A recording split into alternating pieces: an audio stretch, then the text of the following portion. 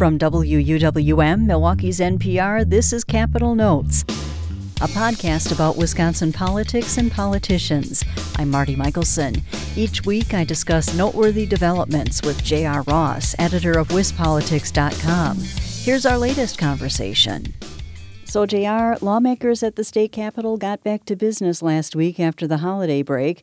One item they took up, a committee made up of Republicans and Democrats met with state elections officials to decide which candidates to place on the April 7th presidential primary ballot. Republican committee members submitted only President Trump's name.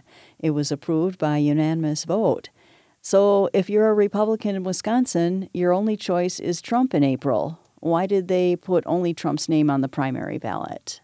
Well, the argument that we heard from Republicans was that the others who looked at running or talked about running or mounted some kind of campaign, former Massachusetts Governor Bill Weld, former Illinois Congressman Joe Walsh, they haven't really been active or had a real presence in Wisconsin. Now, there still is an avenue for those guys to get on the ballot, but it's a difficult one. They'd have to collect 8,000 signatures, including 1,000 from each of the 8 congressional districts, over about a 3-week period that ends in late January. To give you a comparison, for a typical statewide candidate, like for governor, state Supreme Court, that kind of thing, they have 6 weeks to gather 2,000 signatures. So it's a much higher bar, much shorter window. So it's probably not a realistic option for these guys because they don't have really viable campaigns in Wisconsin. Now, the argument from Republicans was that they hadn't shown any real infrastructure here or any real presence. They hadn't really been doing anything in Wisconsin, so there wasn't really a point. It's an interesting note. There's an argument that I had heard kind of weeks leading up to this that it might be a good idea for Republicans to have a primary. Now, there are other states where Republican parties cancel their primaries, arguing that President Trump is so overwhelmingly popular that there was no point because he was just going to win anyway. Critics say they're trying to shield the president from a poor showing. So, for example, the president often brags that he's got a 95% approval rating from Republicans in various polls.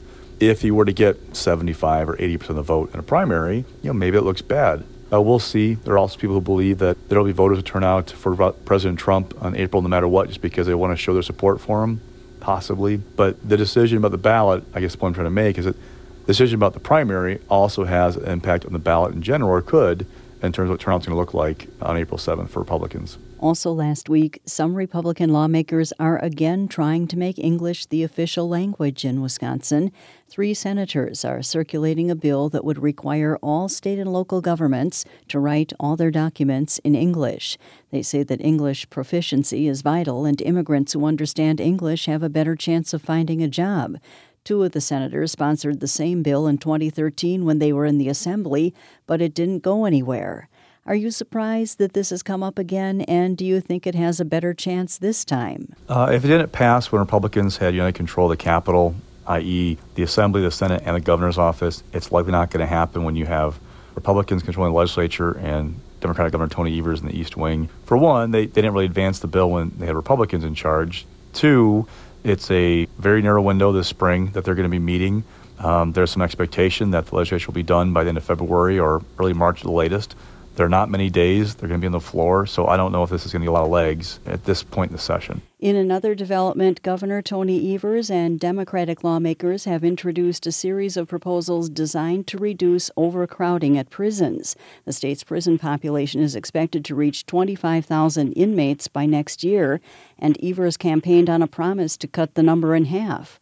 But with a Republican-controlled legislature, will these proposals go anywhere? Again, it's one of those ones it's a little too early to tell because we are late in the session. Now, that might seem kind of odd to say because it's only January and it's a 2-year session, but the reality is the calendar is shortened for the legislature in recent years because the primary in the fall is now in August, not September like it was some years ago. It's compressed everything. Lawmakers want to get out of the building and off the campaign trail, collecting signatures for their nomination papers, those kinds of things. So you talk about just the dynamic in the Capitol of, split control. You haven't seen much cooperation in the Capitol over the course of this session on big ticket items. Now, lots of bills have passed with bipartisan votes, but I'm talking big ticket items. There hasn't been a lot of agreement on those things, and it's just a tight window. It's not clear yet where this is going to go or how far it'll get in this session. It could be a multiple session effort where they lay a foundation now and come back and pass it down the road. And finally, longtime Democratic State Senator Dave Hansen of Green Bay has decided not to seek re-election this fall.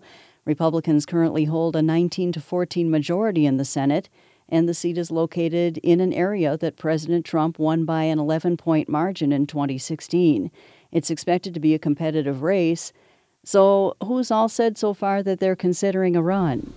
Well, Eric Wimberger lost to Dave Hansen in 2016 when Hansen got 52% of the vote. He's already registered to run, but we expect other Republicans to at least kick the tires on a bid because the dynamic has changed. Dave Hansen was somebody who regularly outperformed the top of the ticket in that district. Like I said, he got 52% in 2016. That's the same mark that President Trump hit in beating Hillary Clinton by almost 11 points in that district. So he had this crossover appeal.